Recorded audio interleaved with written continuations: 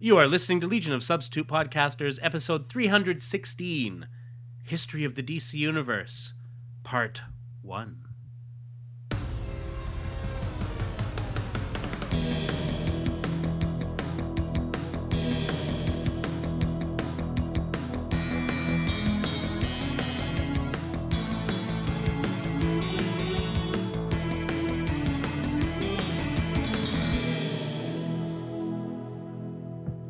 And welcome to episode 316 of Legion of Substitute Podcasters. I'm Paul French, and today I am Daylight Dude. It's so weird to be recording this in daylight. I know, isn't it?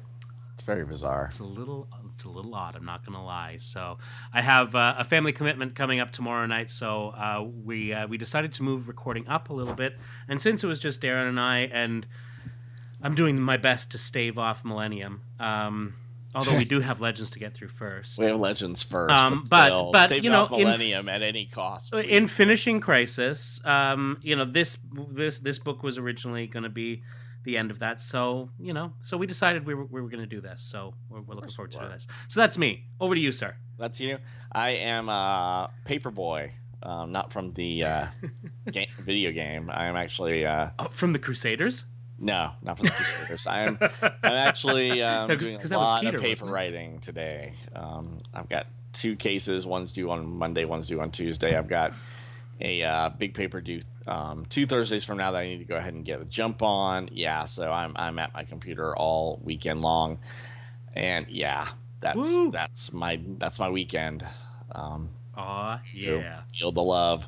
Feel the love, because I'm not feeling it. You're feeling something else down there, are you not? I am feeling constipated, actually. I didn't mean down there. I'm a little... I meant down there geographically, not down there. Yeah, it's a little cold. It got cold overnight.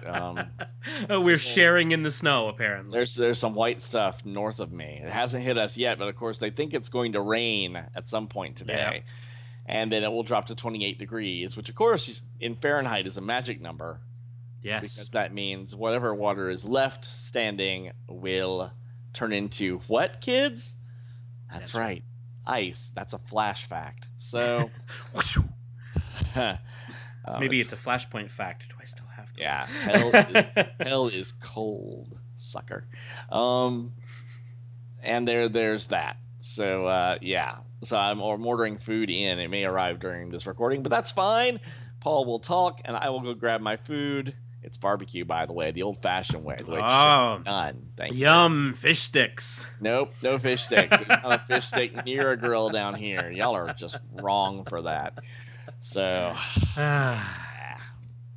going to be a good day. Good day. It is indeed. So we are going to get to the history of the DC Universe, which was the miniseries, prestige format, I guess, that came out in, let me just check. It came out in 1986, and shortly after Crisis commenced. Exactly, and we'll talk a little bit about that as well. Anyway, 2-issue prestige format. Not much more about the actual format. This was but it was a new thing. Like I think at the time they were referring to it as Dark Knight format. Yeah, it was a brand new thing. They had done Dark Knight like this. Yeah. And later it just became. But that was Prestige. it. Watchmen was regular comic format. It was, but the Prestige format, there were a lot of those coming up. Like most of the Elseworld stuff was done in Prestige. Yeah, format. totally. Because you couldn't do an alternate Earth story anymore. Because there weren't any. Yeah, there weren't any. So we'll call them Elseworlds. It'll be fine. So of course, what had happened was they had just collapsed the entire universe down into one. Mm-hmm. The entire multiverse down into one universe. So originally, in the original planning of Crisis on Infinite Earths, this was actually going to be the final 2 issues. So we would have had the destruction of the multiverse at the beginning of time, and then this. And then this, basically to outline what the timeline was in that new universe, and sort of set the table for what was to come. But of course, it didn't work out that way. No. As we say, everybody forgets that it was that the establishment of the continuity after post-Crisis was very, very piecemeal. and because most people did not buy into the idea of a complete reboot. Sound familiar, kids? Yeah, it does. So, anyway, essentially, we saw a little taste of it in those last couple of issues. In that little sort of ticker down at the bottom, we had those panels of Harbinger talking about the history of the DC universe. And what we did in that last when we did that last couple of episodes is we actually separated that stuff out so that you got the sort of flavor of it. So the loose plot line of this series is basically Harbinger chronicling the past, present, and future of the post-crisis DCU. And it's beautiful. It's one thing about it, and I know it's available in a collected edition. Is it's some beautiful George Perez artwork with inks by Carl Kiesel, and it's some nice stuff, and also available in a collection. There was a hardcover in '88 that came out with a painted cover by Bill Sienkiewicz, and had some additional materials, including an essay and Superman illustration by Neil Adams, an essay by Julius Schwartz, an essay by Jerry Siegel with Superman illustration by Joe Shuster, and then an essay by Bob Kane with a Batman illustration by Dick Sprang. Still the best name in comics. Dick Sprang. An essay and Sergeant Rock illustration by Joe Kubert. An essay by Roy Thomas with a Marvel Family illustration by Kurt Schaffenberger. An essay... hey, bringing it back here. I just like Kubert. Yeah, it's true. An essay by Paul Levitz with a Legion illustration by Steve Lytle. An essay by Len Wein with a Swamp Thing illustration by Steve Bissett and John Totalman. An essay by Jack Kirby with New Gods illustration by Kirby and Steve Rude. An essay and Aquaman illustration by Ramona Fradon. And an essay by George Perez with Wonder Woman illustration by Trina Robbins and Perez. And then an afterword by Frank Miller. I kind of want to find this. Because the trade paperback, which I assume is what you've got, came out in 2002, and that's got an Alex Ross cover. It does. Yeah, and Alex Ross cover and with, doesn't have that 1988 hardcover bonus material. So that sounds like a really good one to look for at a con. But yeah, it really does if you can find it. But I do like what Alex Ross did with the cover. It's got Superman, Wonder Woman, and Batman once again, the Trinity. And you see Superman, you see Krypton blow up, and something that appears to take off from Krypton. You see Batman at his parents, right after Joe Chill has made his appearance. See Wonder Woman looking over at Paradise Island, and below her is Shazam. Shazam! Yeah, and on the back cover, you get the bottom bit of it is Sergeant Rock, the Blackhawks, and Judo Master. And then above them, you get the JSA. And above them, you get the Justice League, and you get the Green Lantern Corps, along with the Guardians. And then above the Justice League, and behind the Justice League, you have the Teen Titans and the Doom Patrol. And above them is three characters which would be very familiar with us: Lightning Lad, Saturn Girl, and Cosmic Boy in a Sphere, with the Legion behind them. And then Darkseid kind of behind that with Apocalypse, and we see the Monitor satellite off in the far left. And I love what Alex Ross does Darkseid. Holy crap. Yeah.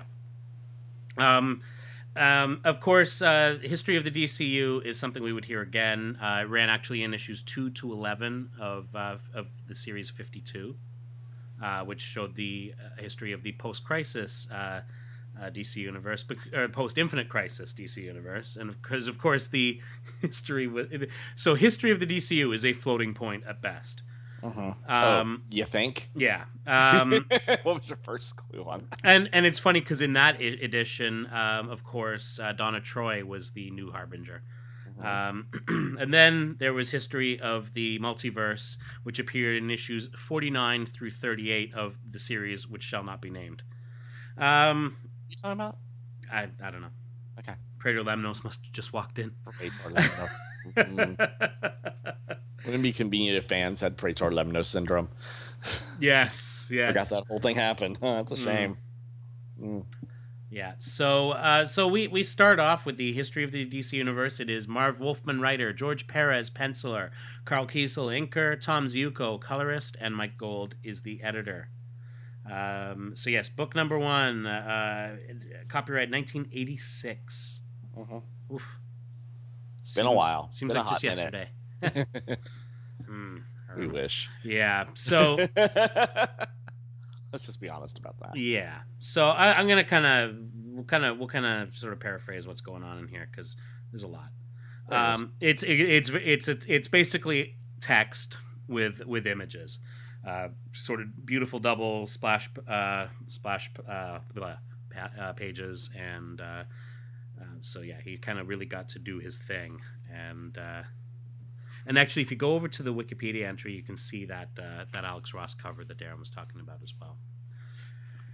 So it's very gorgeous in here. This is a gorgeous piece. So it's stunning. Like it would. I wonder if they ever sold that as a poster because it's amazing.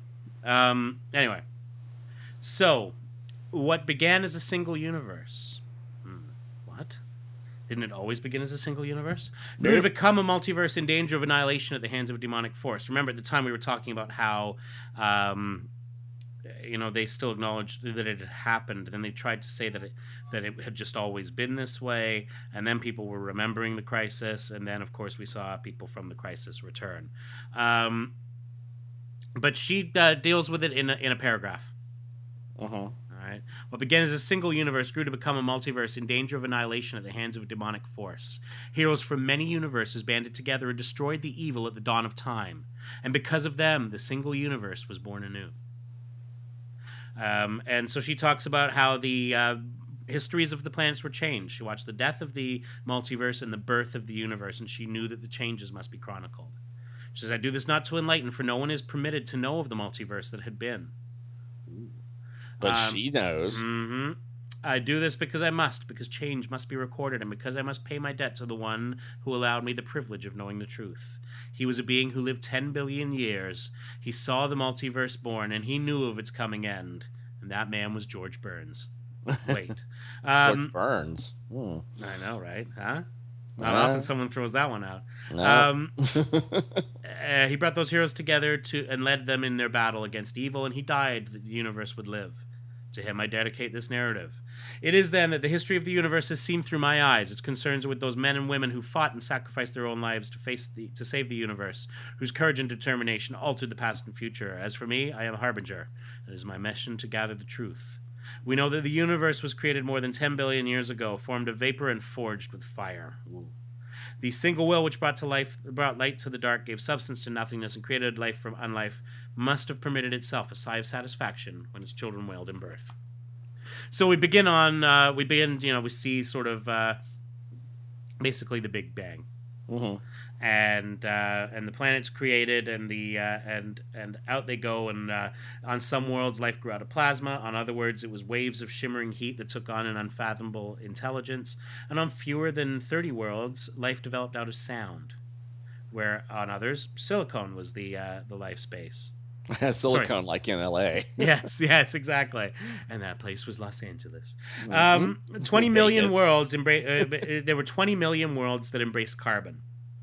There are 3 million worlds that were home to sentient light, and on 1,000 planets, life became represented as intangible concepts. And from each beginning, life evolved into something more, something greater. And so, of course, we saw our old friend on Maltus, Oa. Oa was colonized by off-worlders from the planet Maltus, and of course, there was a fellow named Krona. You remember Krona, right? He's a troublemaker. Krona, always causing trouble. Never can just leave stuff alone. Leave well enough alone, dude. Indeed. So they had explored the stars and had gained telepathy and telekinesis to help them in this. And nothing was beneath their interest. They looked into everything. Nothing could remain a mystery. They had to solve everything. They were nosy. They were nosy as all get out. And they were much taller than, apparently. Yeah, curiosity killed the multiverse, Yep. And so Krona, he had to go into looking into the origin of the universe itself, which was apparently an area of science forbidden to all Oans. But what did he care? He's like, that's regulations. That just holds me back. And so he decided to watch time peel away and saw the hand of creation reach into the cosmos and pluck that fruit of life. And as soon as he saw it, the universe exploded. Kaboom.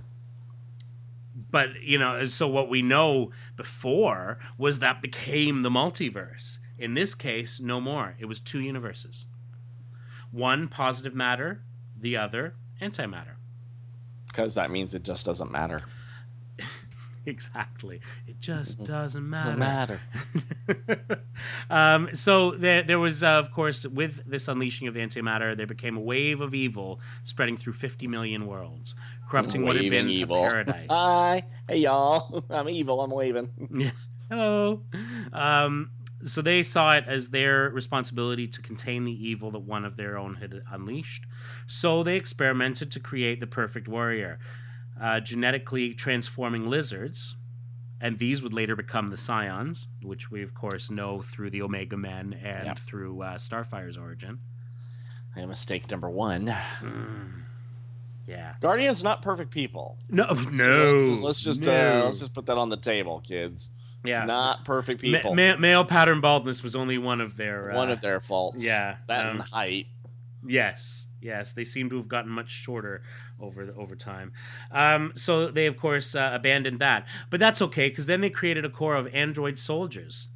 And this could only work out well, right? They were called Manhunters, which they dispatched through the universe to combat the evil, and ultimately the Manhunters rebelled and their legions disbanded. But we would see them in another couple of years. Legion hasn't disbanded yet, although it's coming. Yes. These failures, so there was a rift between the Owens, so you had the Peaceful Guardians who put together the Green Lantern Corps. While the Guardians who believed in destroying evil evolved into the race known as the Controllers, who, of course, we would see in Legion lore as the guys who... Now, did the Controllers appear first in Green Lantern or in Legion? Ooh, I forget. Yeah. So, anyway, so the because of course we would see them bring the Miracle Machine. I'm looking. You keep talking. To the Legion, and so that was fairly important as well. And they formed their own R&B band as well, apparently. in Birmingham, Bama. The Controllers. All right, so of course the Guardians, their problems were far from over because they had already created the Scion race and had to banish them into deep space. And but despite the Green Lanterns and the Manhunters, evil did flourish and came to infest Earth in the form of demons, and that would be Abnegazar, Rathengast. That's it. So the Earth is evolving from its beginnings. And Controllers? Hello. Oh, no, it's the phone. All right, so the Earth was evolving from its primitive beginnings, and on one of these planets, a leading scientist basically tried to replicate Kona's experiment. And unfortunately, he succeeded all too well. And so he saw the hand of creation drawing the clouds of chaos together, and so of course, this had once unleashed a terrible evil that destroyed universe after universe. But in this new universe, evil was freed from a 10 billion year sleep. So the secrets of creation were peeled away for the scientist, who would one day be known as Pariah. Because keep in mind, these characters had been created new at this time, and they still had hopes of using them. They wouldn't get used a whole lot. Harbinger probably... I'm trying to think if Harbinger or Lady Quark got the most pages after this. At any rate...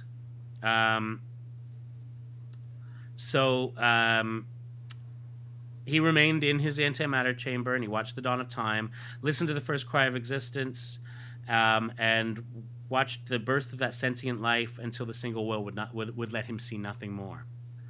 So where once two beings were created in this explosion of matter and antimatter, now there was just one. And from his vantage point straddling the universes, he could see all that was, is, and will be. And in each being's life, there's a moment of crisis, an instant where fate is decided and the future becomes irrevocably set.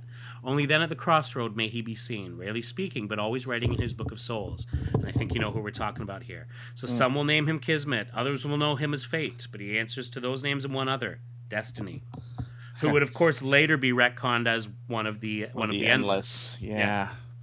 So he would be Death and Morpheus's brother, and because that's just the way Morpheus is, really. And the first time I can find an example of a controller is Adventure Comics 352, Fatal 5. Yeah, so I guess they were the Sun Eater. So I guess they were brought back into the. I guess that was kind of brought in. That was a retro. Yeah, exactly. But it made sense to have them sort of be tied into the Guardians in some way because they were the same. They know everything, supposedly. And they're the same kind of meddlers. Yeah, meddlers. I want to see the Guardians versus the Controller from Marvel. Nothing happens. Just they just stare at each other for 30 pages. It'd be fabulous. Absolutely. So yeah, he watches this arc of light go through space heading towards Earth and knows its presence will alter the immediate destiny of two primitive souls and affect the lives of 10 million more. And of course, this is the meteor that early Neanderthals would see come down, and Vandar Aj of the Blood Tribe would make his way to it. The Bear Tribe, they stayed away. Vandar Aj. Yeah, and so he went through and checked out this meteor, and it burned into his flesh, and it made a huge change to him, one that his primitive mind was as yet unable to comprehend. And so he was no longer mortal. In fact, he became immortal? Yes, and gained a new name, Vandal Savage. Yep. So his transformation was observed by another man, the leader of the Bear Tribe, who followed his enemy to the light and saw the unexplained metamorphosis. While Savage fled in fear, he cautiously approached the still shimmering star and touched it, and he too was changed. From mortal, he became the immortal man, and with each death, he would be reborn. Yep. That night, Vandal Savage murdered 12 of his enemies, and still the blood hunger within him was not sated. This is true. So, the violent times. Death of one female at the hands of a male would have its repercussions in some far future time. Her body died, but her soul lived on and would return. And this is the beginnings of the new origin of Wonder Woman. Exactly. And so a lot of groundwork being set. And keep in mind, that 1988 hardcover, having Perez because Perez had done the Wonder Woman series by that point, it made sense for him to do that essay. But this was clearly him sort of having those seeds planted so that he would have that thing to follow up on. Oh, totally. So the era of the Neanderthal gave way to the first Cro-Magnon. And one of those, the first boy was Anthro, who led his people toward enlightenment. Clearly, he was not the first boy. No. He was just the first one to have his own book. Yep. For all of how many issues was it? Yeah, exactly. I think he got more play in Final Crisis than he did in Showcase or anything else he was in. Yeah. Wars between the last Neanderthals and the early Cro-Magnons were bloody, but great warriors rose to end the violence, like Kong the Untamed. Ooh, so I'd love to tame him. I know. Nice spear and everything. Yum. I'm sorry. So think about the thing to think about here is that this is kind of finding a way to sort of name check a lot of these series that had come out over the years and fit them into this timeline in some way. Yep. And that was really their challenge with this is how do you make a cohesive timeline with only one Earth here? Well, and we'll see them be successful and unsuccessful at that as we go. Absolutely. So, he talked about civilizations flourishing, the forces of magic took hold over the earth, and then settled in the kingdom of Atlantis. Mystical ages where corrupt sorcerers found themselves in constant battle with the practitioners of science. I mean, us talking about this stuff doesn't do it justice because the artwork in it is just beautiful. He does these just beautiful layouts to sort of illustrate a lot of these points, and we see the helmet, the big Skartaris helmet there. That would later end up in Skartaris. Yeah. Skartaris. Yeah. I don't know. Skartaris sounds cooler. Eternia. Call it Eternia. No reason. Just do it. That wasn't out yet. Or was it? No, I guess it was by this point. Yeah. It was out by this point, yeah. Yeah. Wow. But no, this is all Orion, Lord of Atlantis, and his archenemy Garn Danuth there, and we're seeing Atlantis before it got sunk. Yeah, so and of course this doesn't take into account what would come later, like the just incredible series by Peter David with art by Esteban Maroto, the Atlantis Chronicles. Mm-hmm. Available on Comixology right now, folks, because it hasn't been collected. True. As far as I know, and it's so. And of course, there's a lot of Atlantis stories, like the JLA one that happened with Aquaman sinking Atlantis. There's a lot of cool Atlantis stuff out there that, doesn't really connect with this, but that's okay. Exactly, and so this is again one of those things, much like the future in which Kamandi lived, and we'll get to that. For better or worse. The violence continued on Atlantis, and then of course Orion used his powers for peace, but they engaged him. He was the Lord High Mage of Atlantis in a great battle that led to the sinking of the island. But that's okay, because the Atlanteans were prepared and erected domes around the twin cities of Tritonus and Poseidonis.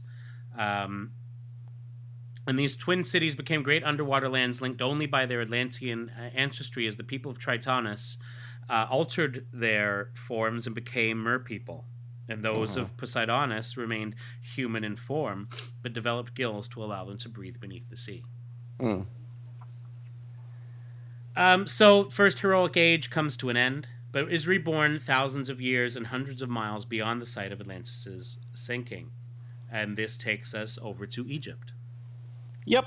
Now, what could possibly be happening in Egypt at this time, Paul? Well, you see, I see a little, and just looking at the images, and this is the beautiful thing, is we see, a pharaoh's tomb. We see a blue scarab up there. Blue scarab. We see an old dude on a throne with a white beard, with lightning going around them, and hitting a guy that looks suspiciously like The Rock. Well, that's sounding a little familiar now. Yeah. Okay. So yes, a hybrid bird race led by the ibis-headed Thoth and the falcon-headed Horus came to Egypt before the birth of the great dynasties. They were advisors before the coming of the pharaohs. The bird race migrated to the Arctic, where they founded the hidden city of Phthera. And that's where Northwind is from Infinity Inc. Yeah, so this would be his race. And sorcery returned in the era of the mad pharaoh Ka-F-Re.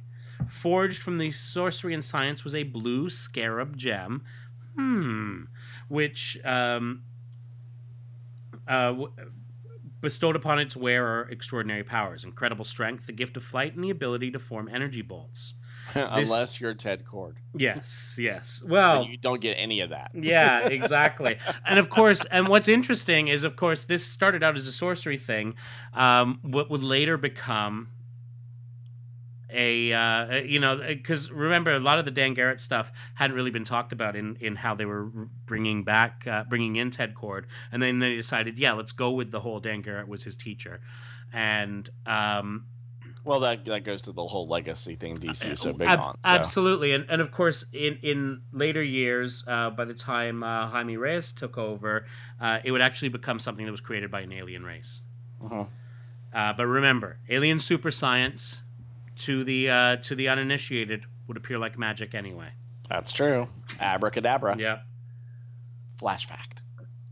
Oh, I wish I still had that that noise bite. So that the scarab was actually buried with Khafre and would not be discovered for more than 4,000 years. That's a long ass time, right there, kids. Yeah, it is. But of all the wizards in ancient Egypt, none was more powerful than the ancient noble wizard Shazam. Really? Not even Nabu? Shazam. You know what? They haven't mentioned Nabu yet. They haven't mentioned Nabu, have they? Could be they did that later. Maybe. They made him Egyptian, so. I remember from the Golden Age Fate stories, I think he was always Egyptian. Well, that would make sense because Dr. Fate's using the Ankh everywhere. So. Yeah, exactly. And Egypt was really big back then with all the discovering of the tombs and, oh, yeah, absolutely. Mysticism and everything. Egypt was the place to be, so, yeah. I think they probably overlooked it here that Nabu was supposed to be there as well, so. Along with a pair of hawks that should be around. Well, absolutely. And but remember, the hawk stuff was messed up, kids. All sorts of messed up, and we'll get to that. This is where we get to the point of where the history books don't necessarily reflect the accuracy of the history. Yeah, and quite frankly, a lot of that stuff just hadn't been written yet. And hey, don't file the issue with facts, Paul. But while you bring that up, let's give a little shout out to John Ostrander, who he's doing better. It looks like he's come out of his surgery and is in recovery and is apparently already plotting ways to escape from the hospital. Sweet. And he's totally gonna Deadpool those people. Deadshot. No, Deadpool. There are more swords in a hospital than there are guns. Come on. Oh, does Deadpool use? I don't know. I haven't read much Deadpool. I just know what I know from the 30-second, film treatment, which means I'm an expert now. So. Oh, that's all you need. You don't actually need to watch the movie. All right. Here we go. We spoke too soon, Darren. 1,000 years passed, and the mad priest Khalis rose to power. Nabu, one of the Lords of Order, remember, we were heading into that whole order versus chaos thing. That was the big overriding thing in the late 80s and through most of the 90s. Mm-hmm. Order and chaos. Mm-hmm. Especially in the Dr. Fate series that we would see, which is one of my favorites. Nabu had the powerful amulet of Anubis, and he came to Egypt to challenge Khalis's rule and overthrew him. So 4 centuries passed. So in another 400 years, we had the Hyksos, who were the shepherd kings, and they ruled Egypt. Khufu was a great warrior who tried to overthrow the evil Hathset. But in so doing, Khufu and his wife were slain. Ah, there we go. Yeah, see? Those are my hawks. All bringing it together, baby. Yet their battle was not at an end. In 3,000 years, all 3 would be reincarnated as enemies. And I tell you, this is where the archives are so awesome. I have the Dr. Fate archive, which I love. Do you love it? Oh, I love it. I should say I love it. But in addition to that, you should also look into the Golden Age Hawkman archive. That's one that's well worth getting as well, because those early Hawkman stories were awesome. So good. I mean, there's a little of the Golden Age clunkiness about them, but but underneath that all, there's a lot of like the whole noir thing that was going on at the time. It's and Hawk Girl actually did stuff. Yeah, she did. She actually fought people. Let's remember Wonder Woman was the secretary of the Justice Society. She went in the corner and made cookies for them or something. Yeah, and it was very disturbing. And let me tell you, that Dr. Fate archive, it's a thick ass book. So you're getting your money's worth on it. Yay for that. Fantastic stuff.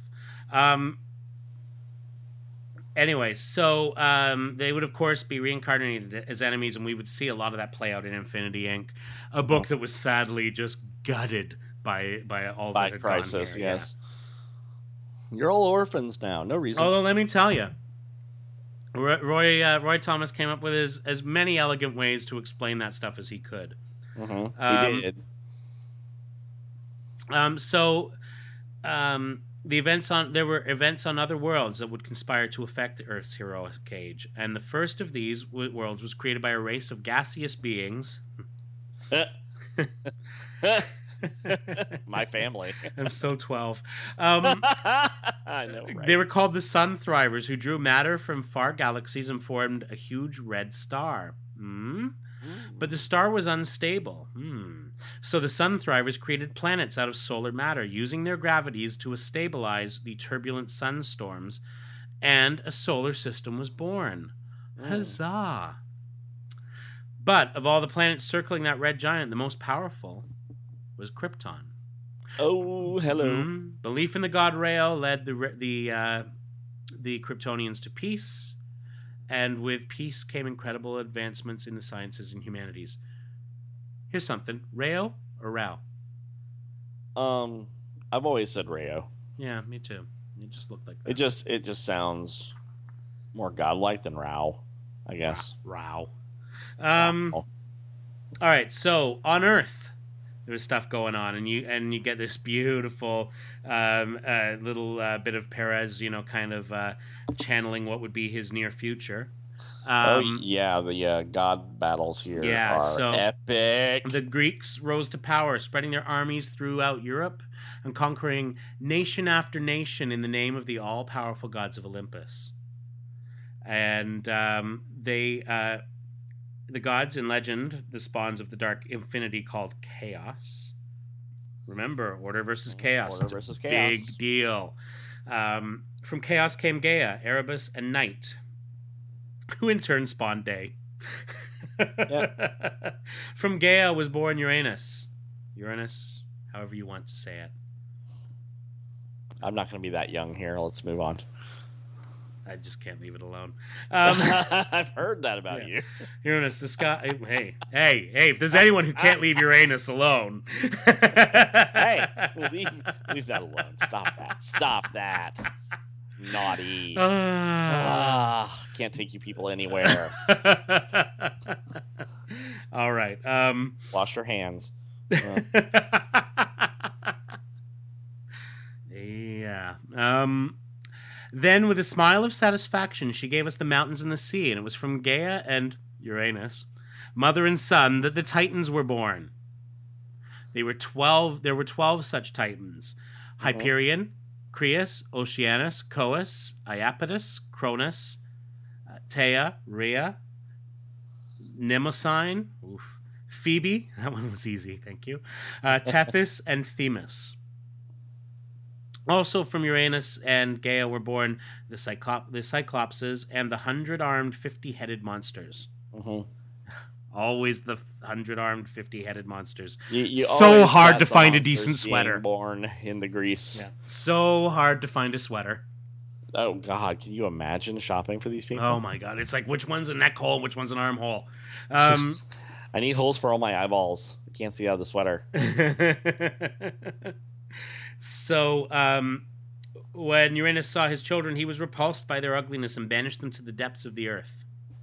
Gaia plotted with her son Cronus, and with a deadly sickle, the son attacked the father and cast his blood to the sea, creating Aphrodite. Yeah, from his blood was born the deadly giants and the evil Furies.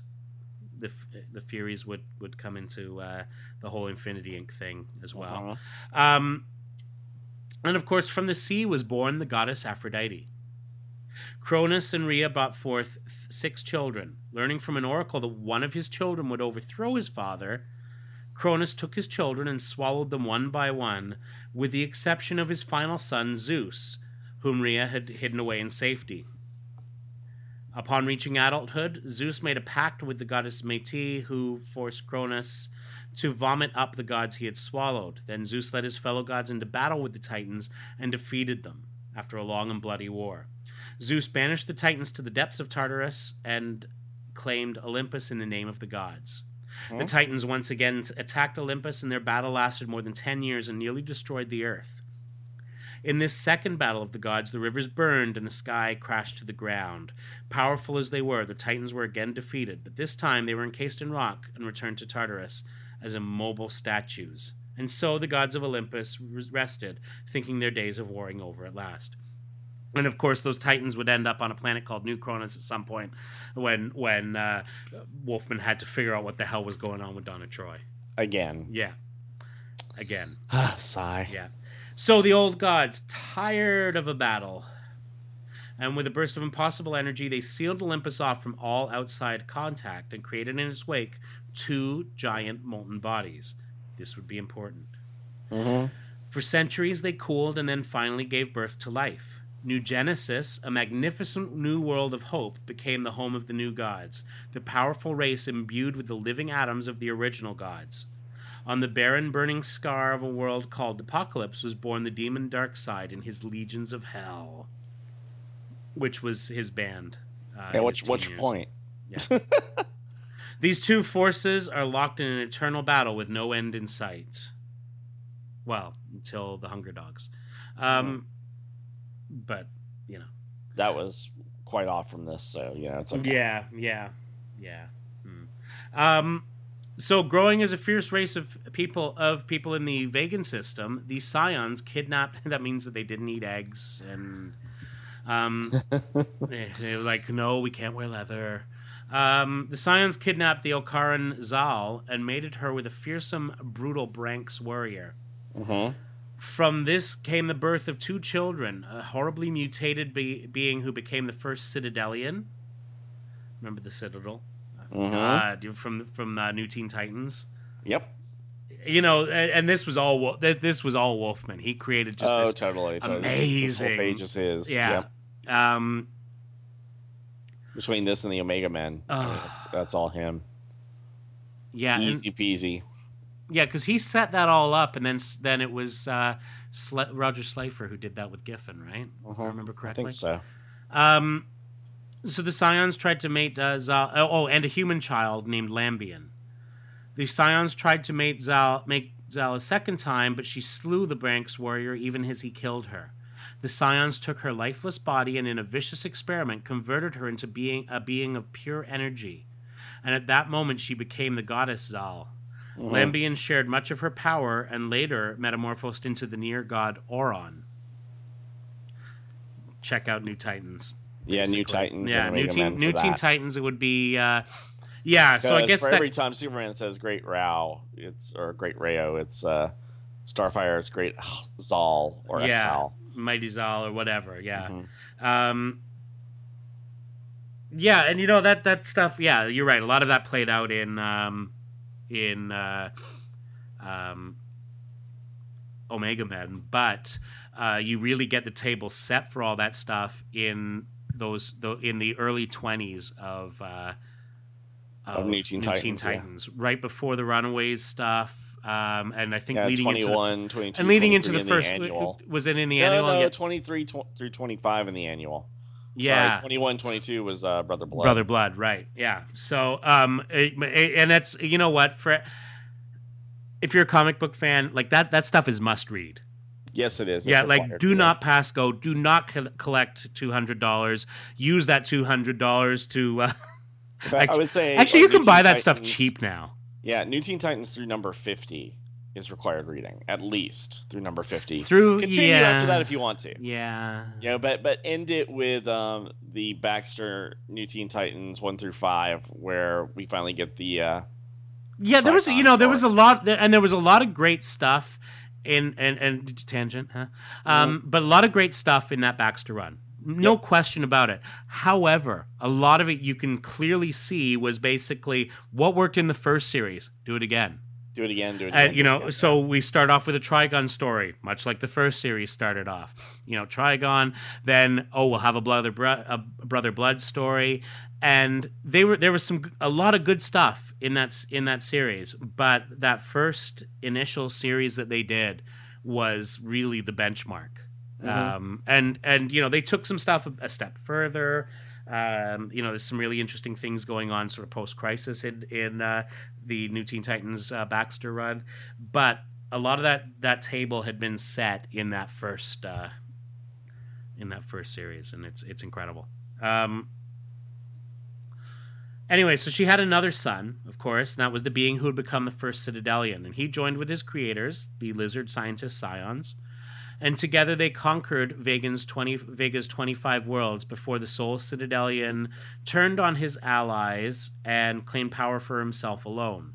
Yep. Using Scion science, Zal's son cloned himself and with his new force would control the entire Vegan system for more than 200 years.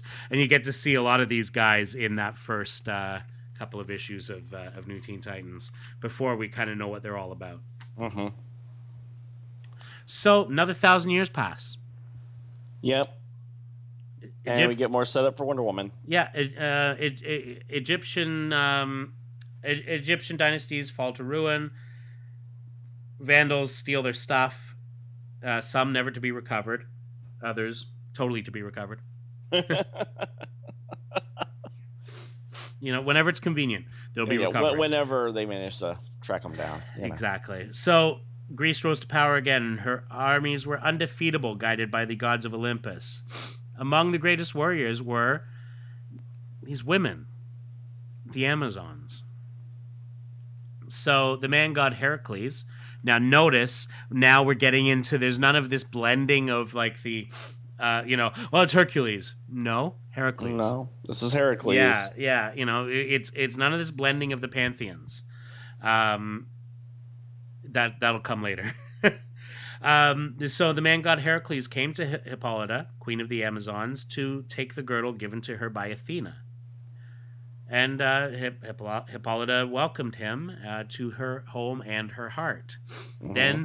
Then he went and roofied her. Boy, howdy. Yeah. Stole the girdle, imprisoned the Amazons, and she escaped and freed her people, and together they attacked his army. And they whooped their butt. Yeah, they did. And after the battle, Antiope, sister to Hippolyta, journeyed to Athens with half of the Amazon warriors to further avenge themselves on Heracles. And they became the Bana Migdal tribe of the Amazons, of which Artemis is probably the most well-known member. Right, and that would be Artemis, who, of course, would later become Wonder Woman. Yeah. And Diana would put on some really bad biker chick gear. Because it was the 90s. It was indeed. That's what we do. You have to wear a jacket. So horrible. Oh, God. But she had bangs. She had bangs, because she didn't have the tiara to keep her hair up there, It's so funny. A princess. It's so funny you say that. As Ella was on her way out the door to go to this birthday party this afternoon, she put on her mermaid crown from last night. Because she said her hair was getting in her face, so she needed to put that on. So you're right. It's either that or Aquanet, dude. Exactly. You gotta do something up with that stuff. Yeah, and my EnviroSci major wife wouldn't let that. Wouldn't go. Allow the Aquanet. No. Remind me to send her a can for Christmas or something. Yeah. Just for Jan. You go ahead. You try that. I have nothing to do with Uncle Darren. Let the record show. Let the record show. Canada would let anything from the South up in there. That's no, you wouldn't even see it. It would stop at the border. Yeah, like there aren't any fish sticks in here. It smells funny. So yes, Hippolyta, guided by Athena, led her Amazons through uncharted waters parted by the sea god Poseidon, and they risked their lives until at last, through the clouds that blanket the Bermuda Triangle, they founded Paradise Island. It is said that the gods, led by Zeus himself, came to Earth and lay waste to our world. A great war was played out on the battlefield before it learned... Man, this is rough typesetting. That these were not the gods, but ravagers. These are not from the gods we're looking for. Yeah, exactly. The gods returned to Earth many times and eventually forsook our planet for the grandeur of Olympus. Still, there were tales of the gods' return. Setting the table for the Perez Wonder Woman run, right there. Yep. And there's Big also, time.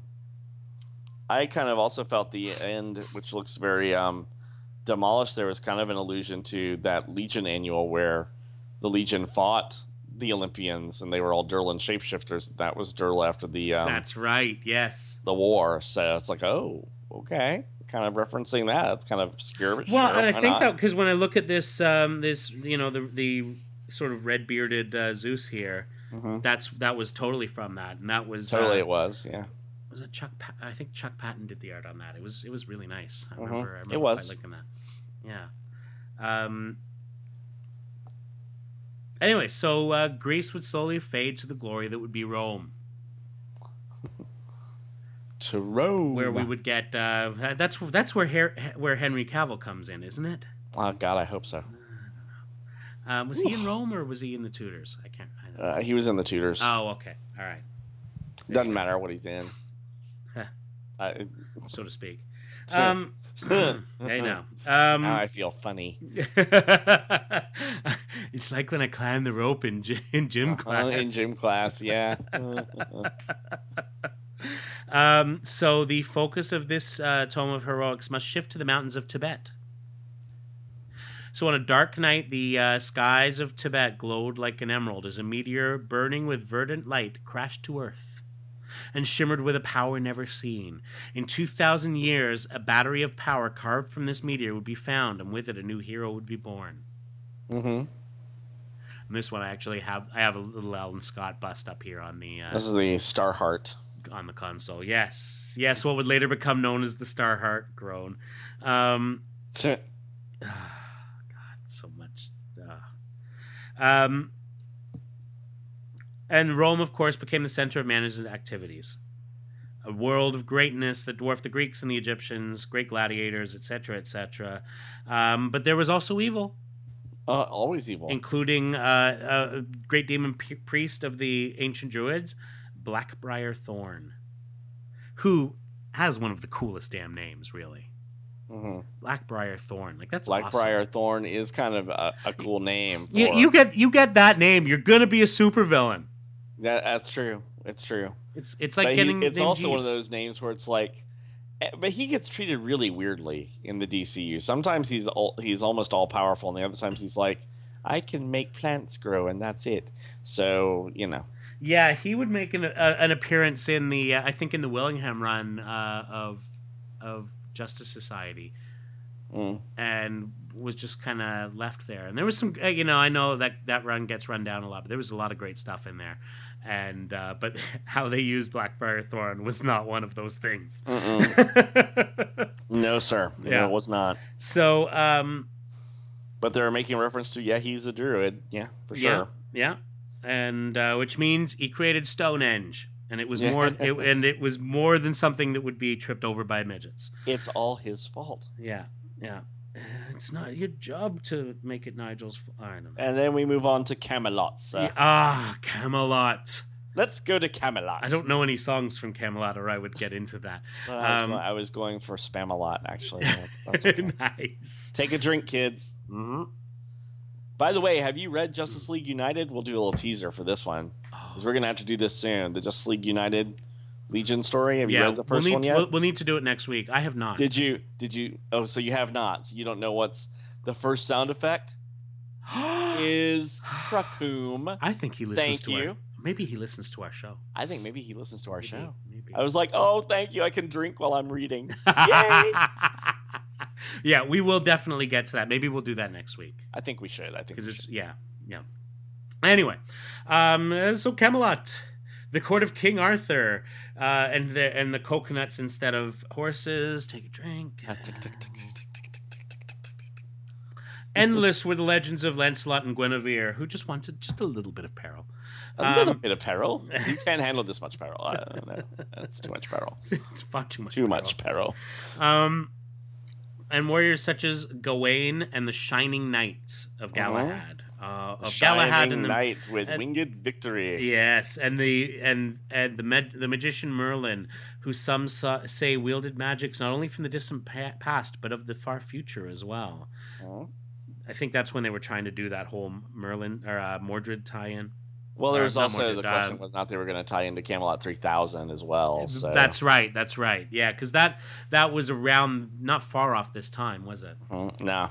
It was actually Camelot 3000 is in Who's Who, so I think it was shortly I think it finished shortly after Crisis started, but it started long before. Oh yeah. Because there was like that 6-month break between issues 11 and 12. Lord. But seriously, kids, a great series. Camelot totally 3000, totally worth it. Out there in hardcover. You can probably get it fairly cheap. Of course, it came out, and you have me to thank for that because I finally completed my set of back issues, and right then they announced the trade. Just to tick you off. But Brian Bolland interior art, like enough said to coin a phrase from another company. True. Brian Bolland interior art is fucking beautiful. It is gorgeous. It's gorgeous. So yeah, definitely check that out. Yeah, you're probably right. That's probably more the connection they were making rather than connecting Merlin to Mordru. But there would be a lot of that later on. Yeah, there'd be a lot of that. But Camelot's days dwindled to an end, and from its destruction came one of the strangest of all beings, born in hell, but serving no Stygian master, was Etrigan the Demon. Yay, Etrigan! To some he was a savior, but to most his mad eyes spoke of death. Gone the form of man. Arise the demon Etrigan. Yeah, I just think of the baby Etrigan from the Justice League cartoon. Etrigan. He's so cute! I want to hug him and squeeze him. Oh, man. Bad demon baby. Bad! So that was what was going on in Central Europe. The source of heroes shifted to Northern Europe and to America and beyond. This was a time of exploration and discovery. 700 years before Columbus searched in vain for a short trade route to India and killed a bunch of people. Proud Viking for everybody. I'm paraphrasing again, perhaps editorializing a bit. A little bit. Yeah. Proud Viking ships sailed across the uncharted ocean to discover a new continent. So this is where we get into Eric, son of freaking Thunder. Of course, here he was Eric Redhand, son of Star of Dawn and Hino, the Thunder God. Yeah, Son of Thunder, mother effers. Yeah, we can't say that, can we? This is a series I really wish they'd collect. This is one I didn't read at the time. It seemed too sort of sorcery-ish to me. And given how much I loved Warlord later in life, I think this is one I'd like to read. Orion's another one. Those are two series I'd love to check out because they're by writers who have enjoyed their work a lot, and they are so integral to what was going on at this time. So anyway, True. Because from Arion comes Power Girl. True. Wow. I kid. Yeah, but it hurts when you do. It does, doesn't it? And then we get the Viking Prince. Oh, the Viking Prince. I know. I remember these. He used to show up. Sir Justin, yeah. No, Sir Justin was the Shining Knight. The Shining Knight. Sorry, John, the Viking Prince. That's right. And this was one that I remember, like when you used to get those 80-page giants, and they would have these reprinted in the back of a lot of those issues. So that's how again, it's that education in sort of the late 60s stuff that you would get in those early 70s books that had a ton of these reprints. And 80-page giants. If it says 80-page giant across the top, just buy it. Just buy the thing because you're going to get it dirt friggin' cheap, and it's going to be packed with all kinds of stuff. Yep. So here's your two rules: if there's a checkerboard at the top, buy it. Buy it. If there's 80-page giant at the top, buy it. We've just helped to make your quarter bin searches, your dollar bin searches, much easier. Much easier because they are full of this stuff, and it's all great stuff. And buy it before Kramer gets it dirt cheap. Because he is gonna get it cheaper than you, and not only that, but the second you buy it, Scott's gonna find it for about $5 cheaper. About way less. Way less. Minutes. So it doesn't matter. Minutes it's later. The law of how collecting works. I have seen it happen. I have lived it. You were at a con where it happened. I was indeed. Somewhere back around episode 86. Somewhere around there. It was definitely around there because that was the Kitson interview, and and it was that show.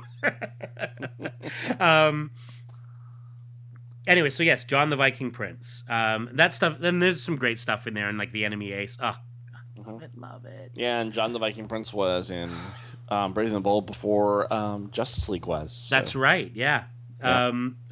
So good, so good. And a lot of this stuff you're gonna get a ton of Kubert art, which you can't lose. So yes, Kubert. Yes, Kubert. Thank you. Yeah. Wreck-It Ralph. Yay! I actually did miss that the first time. You said it, and I was like, "Where was he getting that from?" And now, yeah. See what's back. See what's back. As the Crusades reached their height, a band of adventurers in France banded together as the Three Musketeers to thwart the machinations of the evil Cardinal Richelieu. And there was like DC had like a recurring Three Musketeers, and Robin Hood. All that stuff's kind of open domain. So so everyone dived into. Everyone did those, you know. It's just nice for historical placement. This is where they are. Yeah, exactly. I don't think Robin Hood and the Three Musketeers happened at the same time in history. No, they did not. Because they're taking some liberty here. Having recently read the Three Musketeers again, because it's one of my favorite books growing up, and actually my last birthday, my dad gave me this beautiful leather-bound version of the Three Musketeers, and it's fantastic because he remembers me reading it when I was a kid, and so it's a story that I've gone through, edited a little bit with Ella, and she quite enjoys it. Of course, yeah, because you kind of kid appropriateness. It's true. Yeah, exactly. It's like they were Frenchmen. Hello. Well, that's just it, right? Anyway, but of course, my Lady de Winter. Yeah. Oh, good grief. Oh, God. Yeah. There was some. But I first read it in those. They used to have those like pocketbook sized classics. The little illustrated classics. Yeah. And where it was like a page of text and an image, page of text and an image, and I tell you, there's something I look for in used bookstores all the time, because they were like sort of like maybe 3 inches high, it's just short little thick books, and you may remember as a kid like they would have like the ones with like a Spider-Man story, and it had like a flip book animation in the corners, and you remember that? Vaguely. Yeah, and so these ones were illustrated classics, and I had like a bookshelf full of them, and I wonder if some of them are hiding away somewhere at my mom's place. The one I know that probably isn't is the Three Musketeers, because I read that book so many times that it fell apart. Literally fell apart. Yeah. So yes, in the mid '70s, the Three Musketeers showed up in DC Comics, and it was DC Special. Number 22 was the first one, and it of course was Three Musketeers in one story and Robin Hood in the other story. Of course, why else would it be? You totally called it. And I tell you, it was some cool stuff. You had Denny O'Neil writing, and I don't know that I saw the name Jorge Moliterni after this, but it's some beautiful stuff. It's really neat looking stuff. Or Hey Perez, no, no, not him. Anyway, but I digress. As we do. Us never. So Mount Mickelson, a ship from the stars, buries itself in this Alaskan peak. Inside, its pilot remained in suspended animation for almost 1,100 years. Remember that. It's going to be important. Hidden in the Tibetan mountainside is the fabled land of Nanda Parbat. And as very important in 52, actually. Yeah, it is. Oh, absolutely. And remains sort of a thing. You see this show up from time to time in some DC books. And so sorcery waned on Earth. which is what led to the 12 cities of... Good God.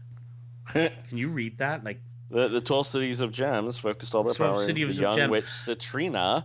Because honestly, like, some of the typesetting in this book is fucking horrible. They've got this blue lettering over a purple object. Yeah, that's not good. It's terrible. In order to find them a new and proper homeland to do so, she forged an alliance with the Dark Lords and created the other dimensional land of Gemworld. I think that's a perfect segue for you to take over. Okay. So, because Gemworld becomes who? The Sorcerer's World and the Legion. Yeah. Freaking Xerox. They make photocopies there. Meanwhile, all over the place, because there's really no connecting thread between these three other things, things are moving about. We get the last decade of the 15th century, there were many events of note. America was officially discovered by Christopher Columbus 700 years after the abduction. As you discover something that people already live at. People were there before you. Yeah. Western-centric writers. Discovered by Christopher Columbus 700 years after the abduction of the Indian Arak, the Son of Thunder. Son of Thunder, bitches. In the Vegan star system, remember the Vegans, the villainous spider cult, the Spider Guild, is spreading their reign of terror. And in Africa, an intelligent simian race erected the fabled Gorilla City and hid it to the ever-prying eyes of man. So we've got Gorilla City out there in Africa, waiting for the Flash to find it or discover it, as the case may be. Yeah. And in space and on Earth, the android manhunters perverted their original mission of eliminating evil into the hunting and destruction of all sentient life, like you do. Yeah. Establishing a cult in pursuit of their goal. Okay, let's just stop there for a second. Yes. Did that tie into the Simonson Manhunter series there? It may have. Stuart, we're depending on you here. It may have there. Yeah, I'm pretty sure that Manhunter fought cultists at some point. Yeah, and I wonder if they found a way to sort of tie that in. And it's funny, and the reason I say that is because it's kind of funny. As I was reaching to grab these books, I had them sitting next to the Crisis book in Mylar's baby. Mylar's baby. And I grabbed them, and it was like 3 books. I thought it was just 2. Of course, the third one was the special edition gold leaf of the Manhunter series from Archie Goodwin and Walt Simonson. Which I really regret not having with me when we met Walt Simonson a couple of years back. I know. Because, seriously. But, that said, I just wonder if that was a connection to that, because I know they weren't yet setting the table for Millennium, because they didn't know Millennium They didn't know it was coming yet. Yeah. Overseas, of course, we get 16th century Europe. So we're kind of fluctuating a little bit on the time here. Not a lot, but a little bit. Yeah. British nobleman John Valar becomes known as the Black Pirate. Not the Dread Pirate Roberts, but close. Assembled a band of freedom fighters. Ooh, wow, we're going to see that again soon. To protect the innocent against tyranny. And there were times of violence and horror, and we get that Victorian dandy Andrew Bennett, or otherwise known to the rest of us as Vampire. And Bloody Mary there, his opposite number. Again, another one of those series you want to find. Andrew Bennett becomes the vampire against vampires, and Bloody Mary's like, oh, I love this. Pass the blood. And you know what? Again, a series that was much maligned, but that New 52 iVampire series was pretty badass. And it's just unfortunate that it didn't have the sort of wide-scale appeal, but it was a pretty cool series when it didn't get bogged down in crossovers. True. Well, yeah. Crossovers kill things sometimes. It's a shame. It's a shame. Bennett was not the only man to die and be reborn. Keith Everett, Earl of Strathmere, was slain by thieves but returned to Earth as the Grim Ghost. Point of order. Yeah. Originally, this character's name was the Gay Ghost. That's right. And then became the Gray Ghost, did he not? No. No? He became the Grim Ghost. So it was just from Gay to Grim? Gay to Grim. Gay to Grim. So if you're looking for this character, look for the Gay Ghost. There you go. You won't find any of his old stories published as the Grim Ghost. And we also see that. So was this the first place that we saw him referred to as the Grim Ghost? Who's Who is the first place he was referred to as the Grim Ghost, I believe. That right? Yep. Wow. Just wow. Because he hadn't been published in like 25 years, and they're like, oh, we can't call him that. Because... Seriously. Well, Yeah. Because that would imply something else. I mean, he's already dressed as a bit of a dandy. Yes, exactly. Anyway. Yeah, red, blue, purple. Red, purple, blue. Yeah. Where you get purple thigh-high boots in England, I do not know where, but he found them, and he was wearing them. He did indeed, so. yes. We see Captain Fear is battling his Spanish foes. And we see things are heating up in the Americas with Miss Liberty, Tomahawk, and Dan Hunter. Dan Hunter, who would later be retconned in the awesome Time Masters series to be Rip Hunter's brother. Yep. Against Lord Schilling, who is pictured there. Hey, have you watched the series Turn at all? No, I haven't. You should check it out. It's good. Okay, I will check it out. Yeah, just a lot of sort of Revolutionary War stuff.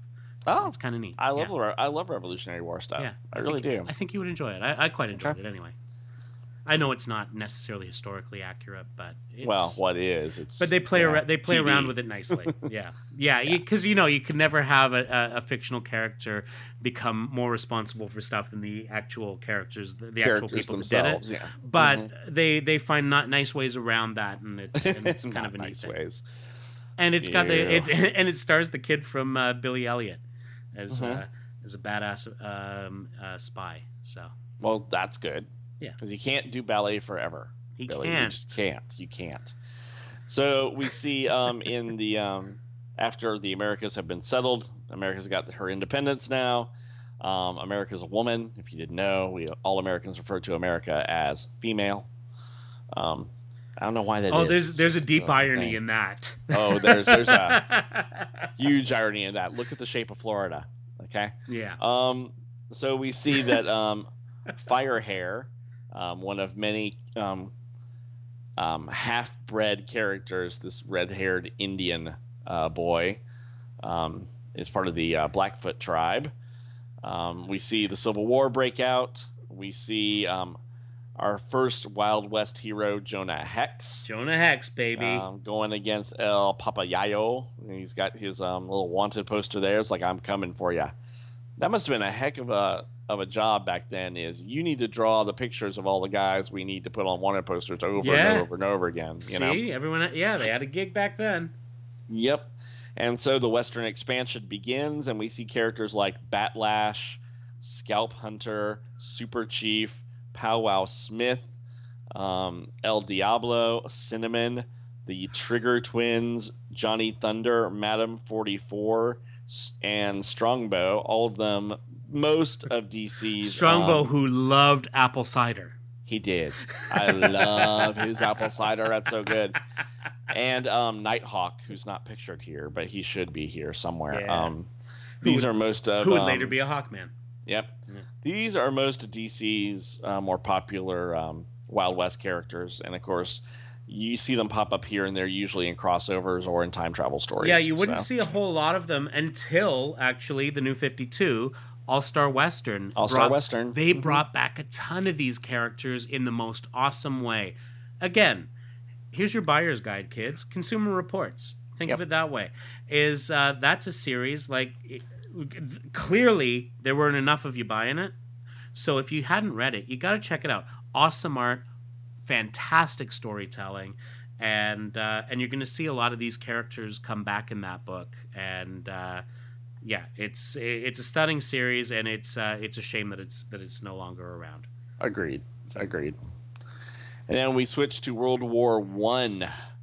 So we're in the trenches, baby. In the trenches, and we see where Immortal Man and Vandal Savage are still fighting each other as.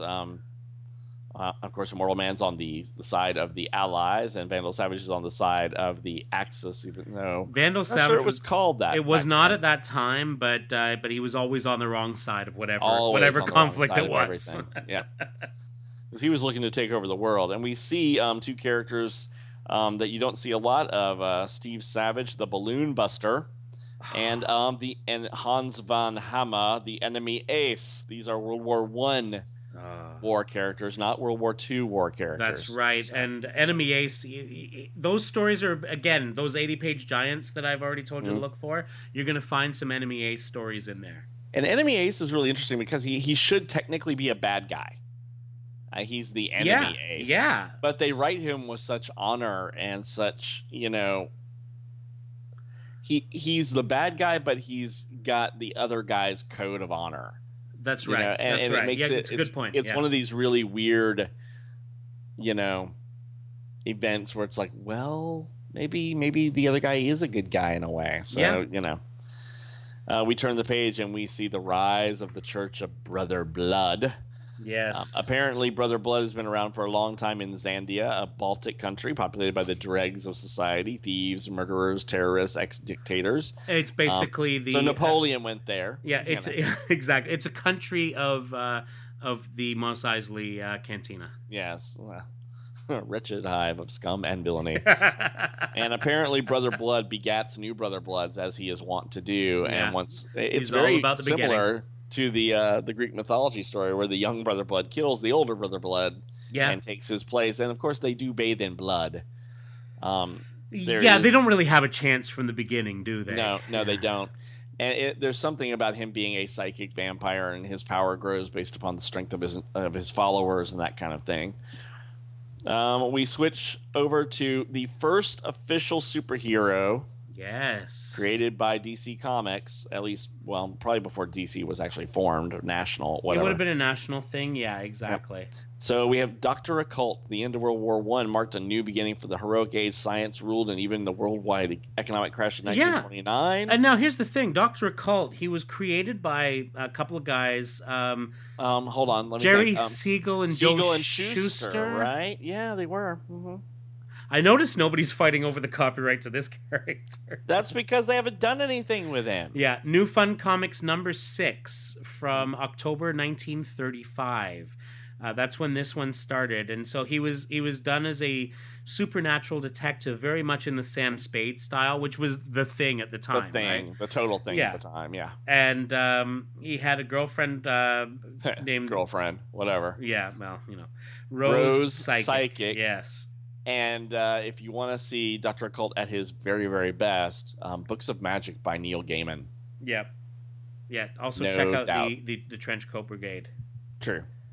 Which was an unfortunate thing to name a book in 1999. Columbine. Because it came out right that month. Mm-hmm. But I also like Books of Magic just because you see that character in that book before Rowling wrote her book. Just saying. Yes. Just look at it, and that's why you've not seen him since, because it's just too similar, I think. Yeah, and I can't see that Diane Nelson is the person that's going to let that rule be broken. Nope. Given her past. Yeah. We switch to the stars, and we see Abin Sur, the famed Green Lantern of Space Sector 2814. Flying around. So the Guardians have got the Green Lantern Corps. We turn the page and we see Man of Steel era, Lara and Jor-El, and we see the planet Krypton explode. Yeah, so that had just come out at this point. Yes, that was just around. But, you got very stylized costumes, very much a different look for Krypton, very much a different... really everything about Krypton at this point. Oh, absolutely. We were used to seeing, we saw Krypton as everyone wore the headbands, had the 50s era things on their shoulders, like the epaulettes or whatever. Yeah, epaulettes. Thank you. That's exactly what I was looking for. They had all that kind of stuff, right? And it is a very different thing. It was very much, originally they were actually all superhuman on the planet. at the very beginning. And then it was, no, they're under the red sun. You don't get the powers until you come off that. But a lot of those sort of World of Krypton stories were really interesting things. And again, there was a 3-issue miniseries, Carrie Bates and Kurt Swan, if I remember correctly. Or no, Kupperberg, I think, was involved. I don't know. I bought it a couple of years ago. It's very cool. Listen to the episode where I bought it. And where Superman kind of looked through the time helmet thing and looked at the history of Krypton, and it's a very different world. And in Byrne's reboot, it was done as a very clinical, scientific world. Oh yeah, it was very sterile. Later, it would change and become somewhere in between. Jeff Loeb was a big part of that. Well, they did some of this in Man of Steel, really. Yeah, they did. You're absolutely right. Yeah. It was very much, this is our society, and there will be no deviations from the society. And this is the thing. I mean, and this is one of the things I give Byrne a lot of credit for, is that he really made it that Jor-El was that one person on that entire planet willing to speak out against what was going on. And somehow their sort of clinical nature made it seem more likely that they would say, let's put our kid into this experimental rocket and throw him out to another planet. Yep. And so I believe he showed Laura a picture of people in Kansas, and that's she went, right. "Oh my God, barbarian!" Yeah, because there was a farmer working in the field with his shirt off, and she's like, he bears his skin to the elements. Yeah. And anyway, so it was a very different take, and I think we had only just seen that, really, because when did that series started? 86. Well, it was, and this came out in 86. So, given the ways that things are done, because this was July to September of 86, Man of Steel.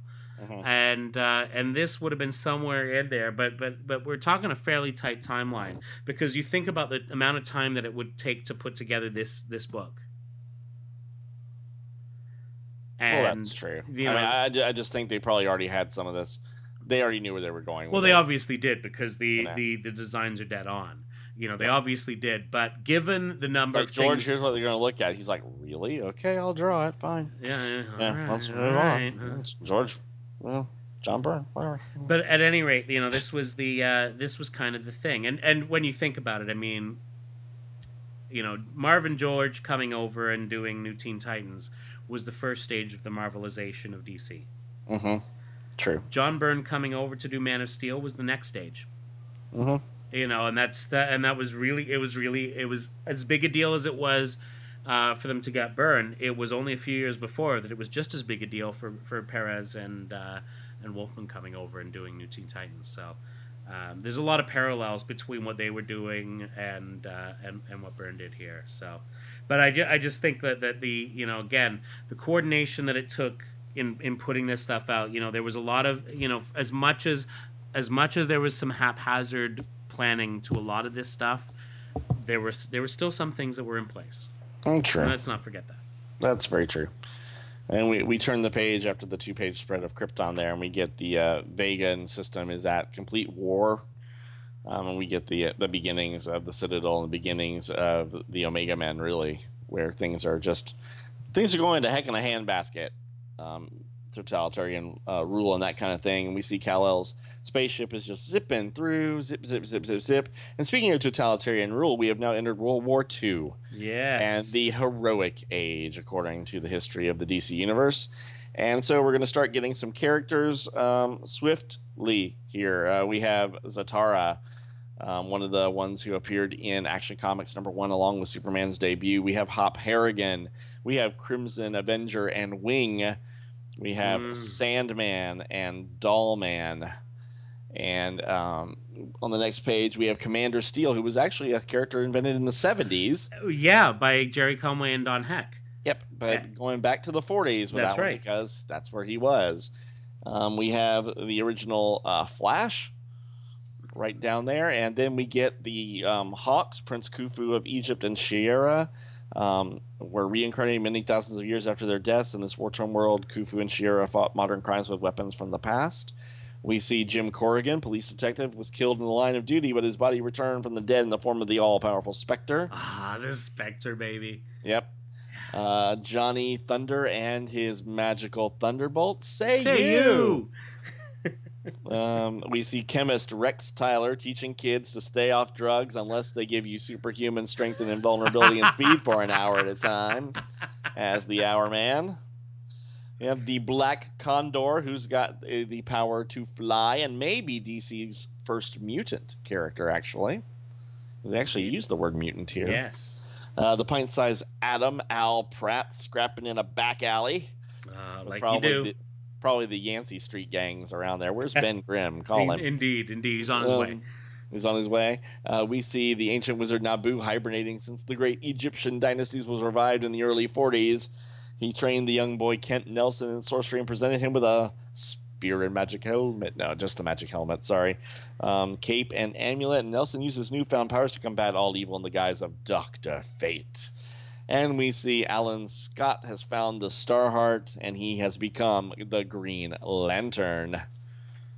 And we skip the page, and there is our heroes all formed together as the Justice Society of America, with heroes to join them, such as Starman and Dr. Midnight. And of course, whenever heroes form together, it seems like villains have to do the same.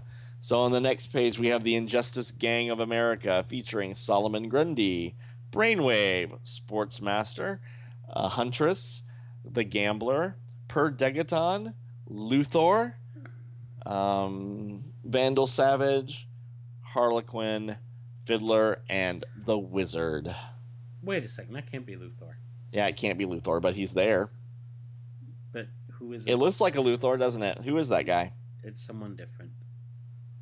But who, Paul? Who? I do not know. I will be. It looks like Luthor. Yeah, it really does. Why don't you figure that out, and I'm going to take on the unenviable task of naming the members of the All-Star Squadron on the next 2-page spread. By the way, how Mount George Perez managed to get this I just done. want to go back. Remember that Mount Mickelson thing we were talking about? Vaguely. Yeah. Maybe it's Major Nicholson. Maybe that's who it is. No, Mount Mickelson tied into Azrael, who would show up in the New Titans. Remember the Angel dude? Dude. Yeah. So that's what that was.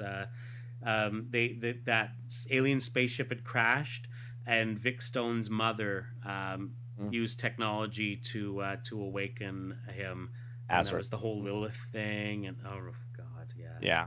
Well, that was what was going on at the time. So why wouldn't you talk about it? But and it was in his book, so of course he's going to talk about it. I was thinking it might be a Fortress of Solitude thing, honestly. I skipped 2 of the villains on the Injustice Gang page. It's Icicle and the Shade. Yeah. Don't know who that middle guy is. It looks like modern Luthor, and it can't be. It does, but it wouldn't have been at the time, especially given. We'll call him Egghead and move on. Yeah, I'll dig into that series. I don't know.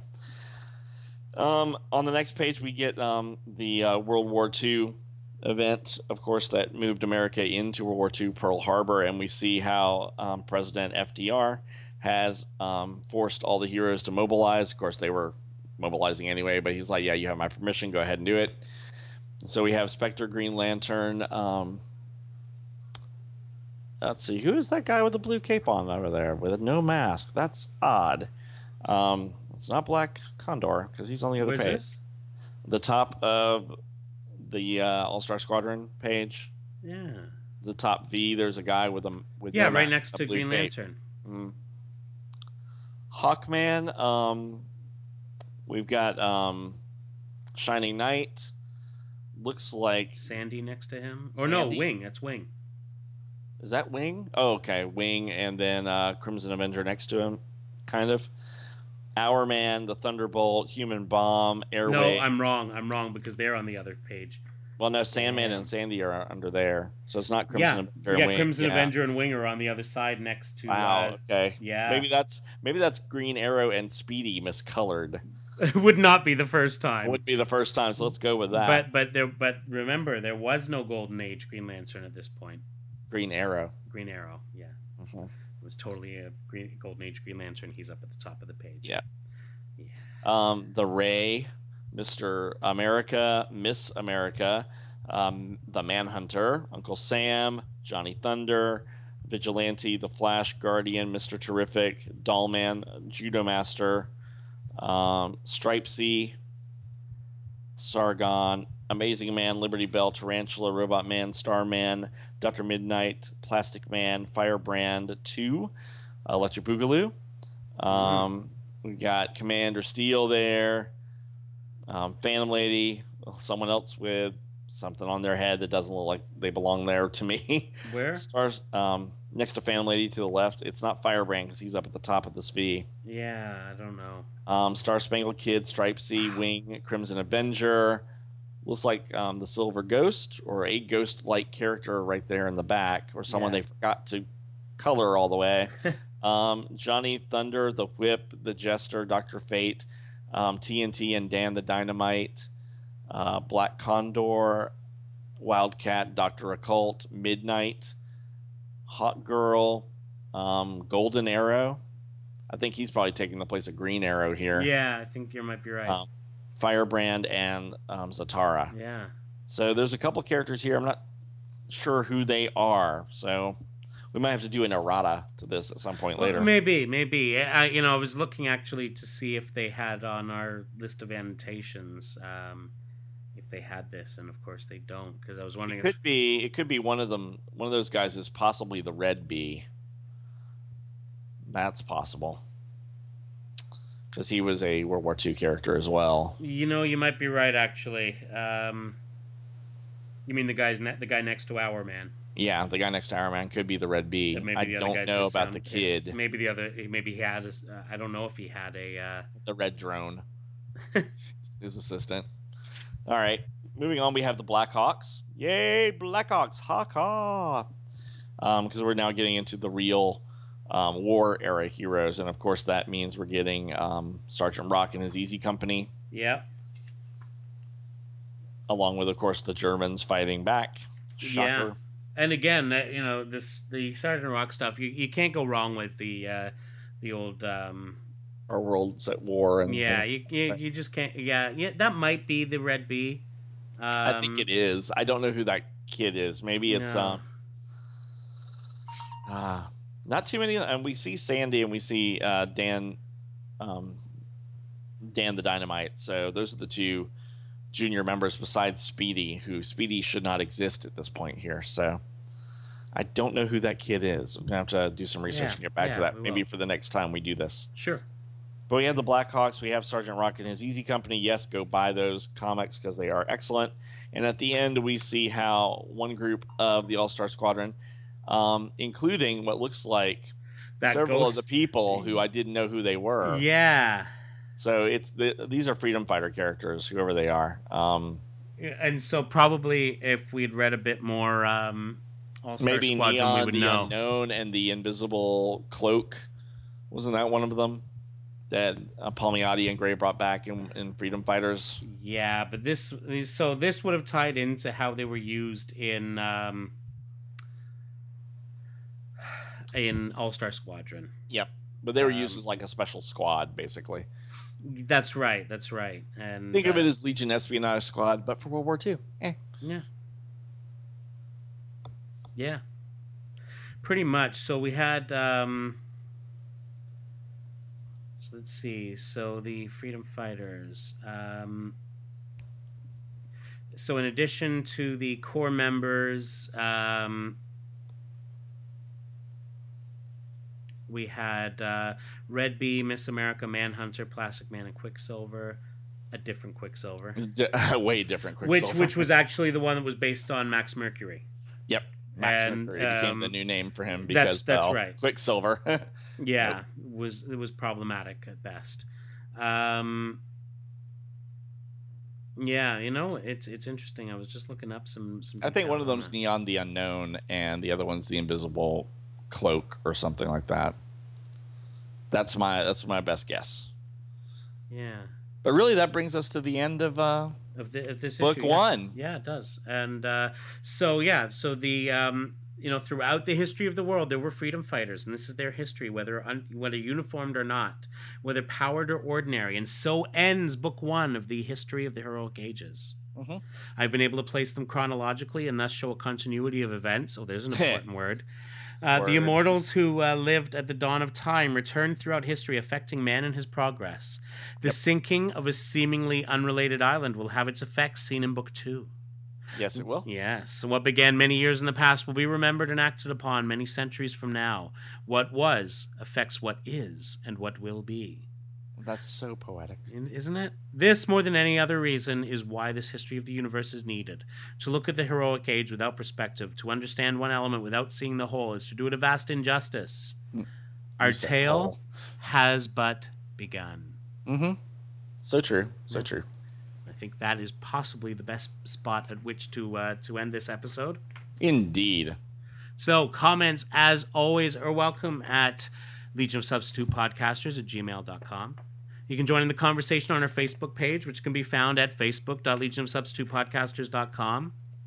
We are on the Twitter. We are LOSP Podcast. And in addition to all these things, you can head over to our website, legionofsubstitutepodcasters.com, and you can leave a comment on this or any episode. And with that, we make our way back into the time bubble and head back to the 21st century, where some of this stuff may have changed. Who knows? A little bit. Who knows? And we will see you all next week. Nanda Parbat.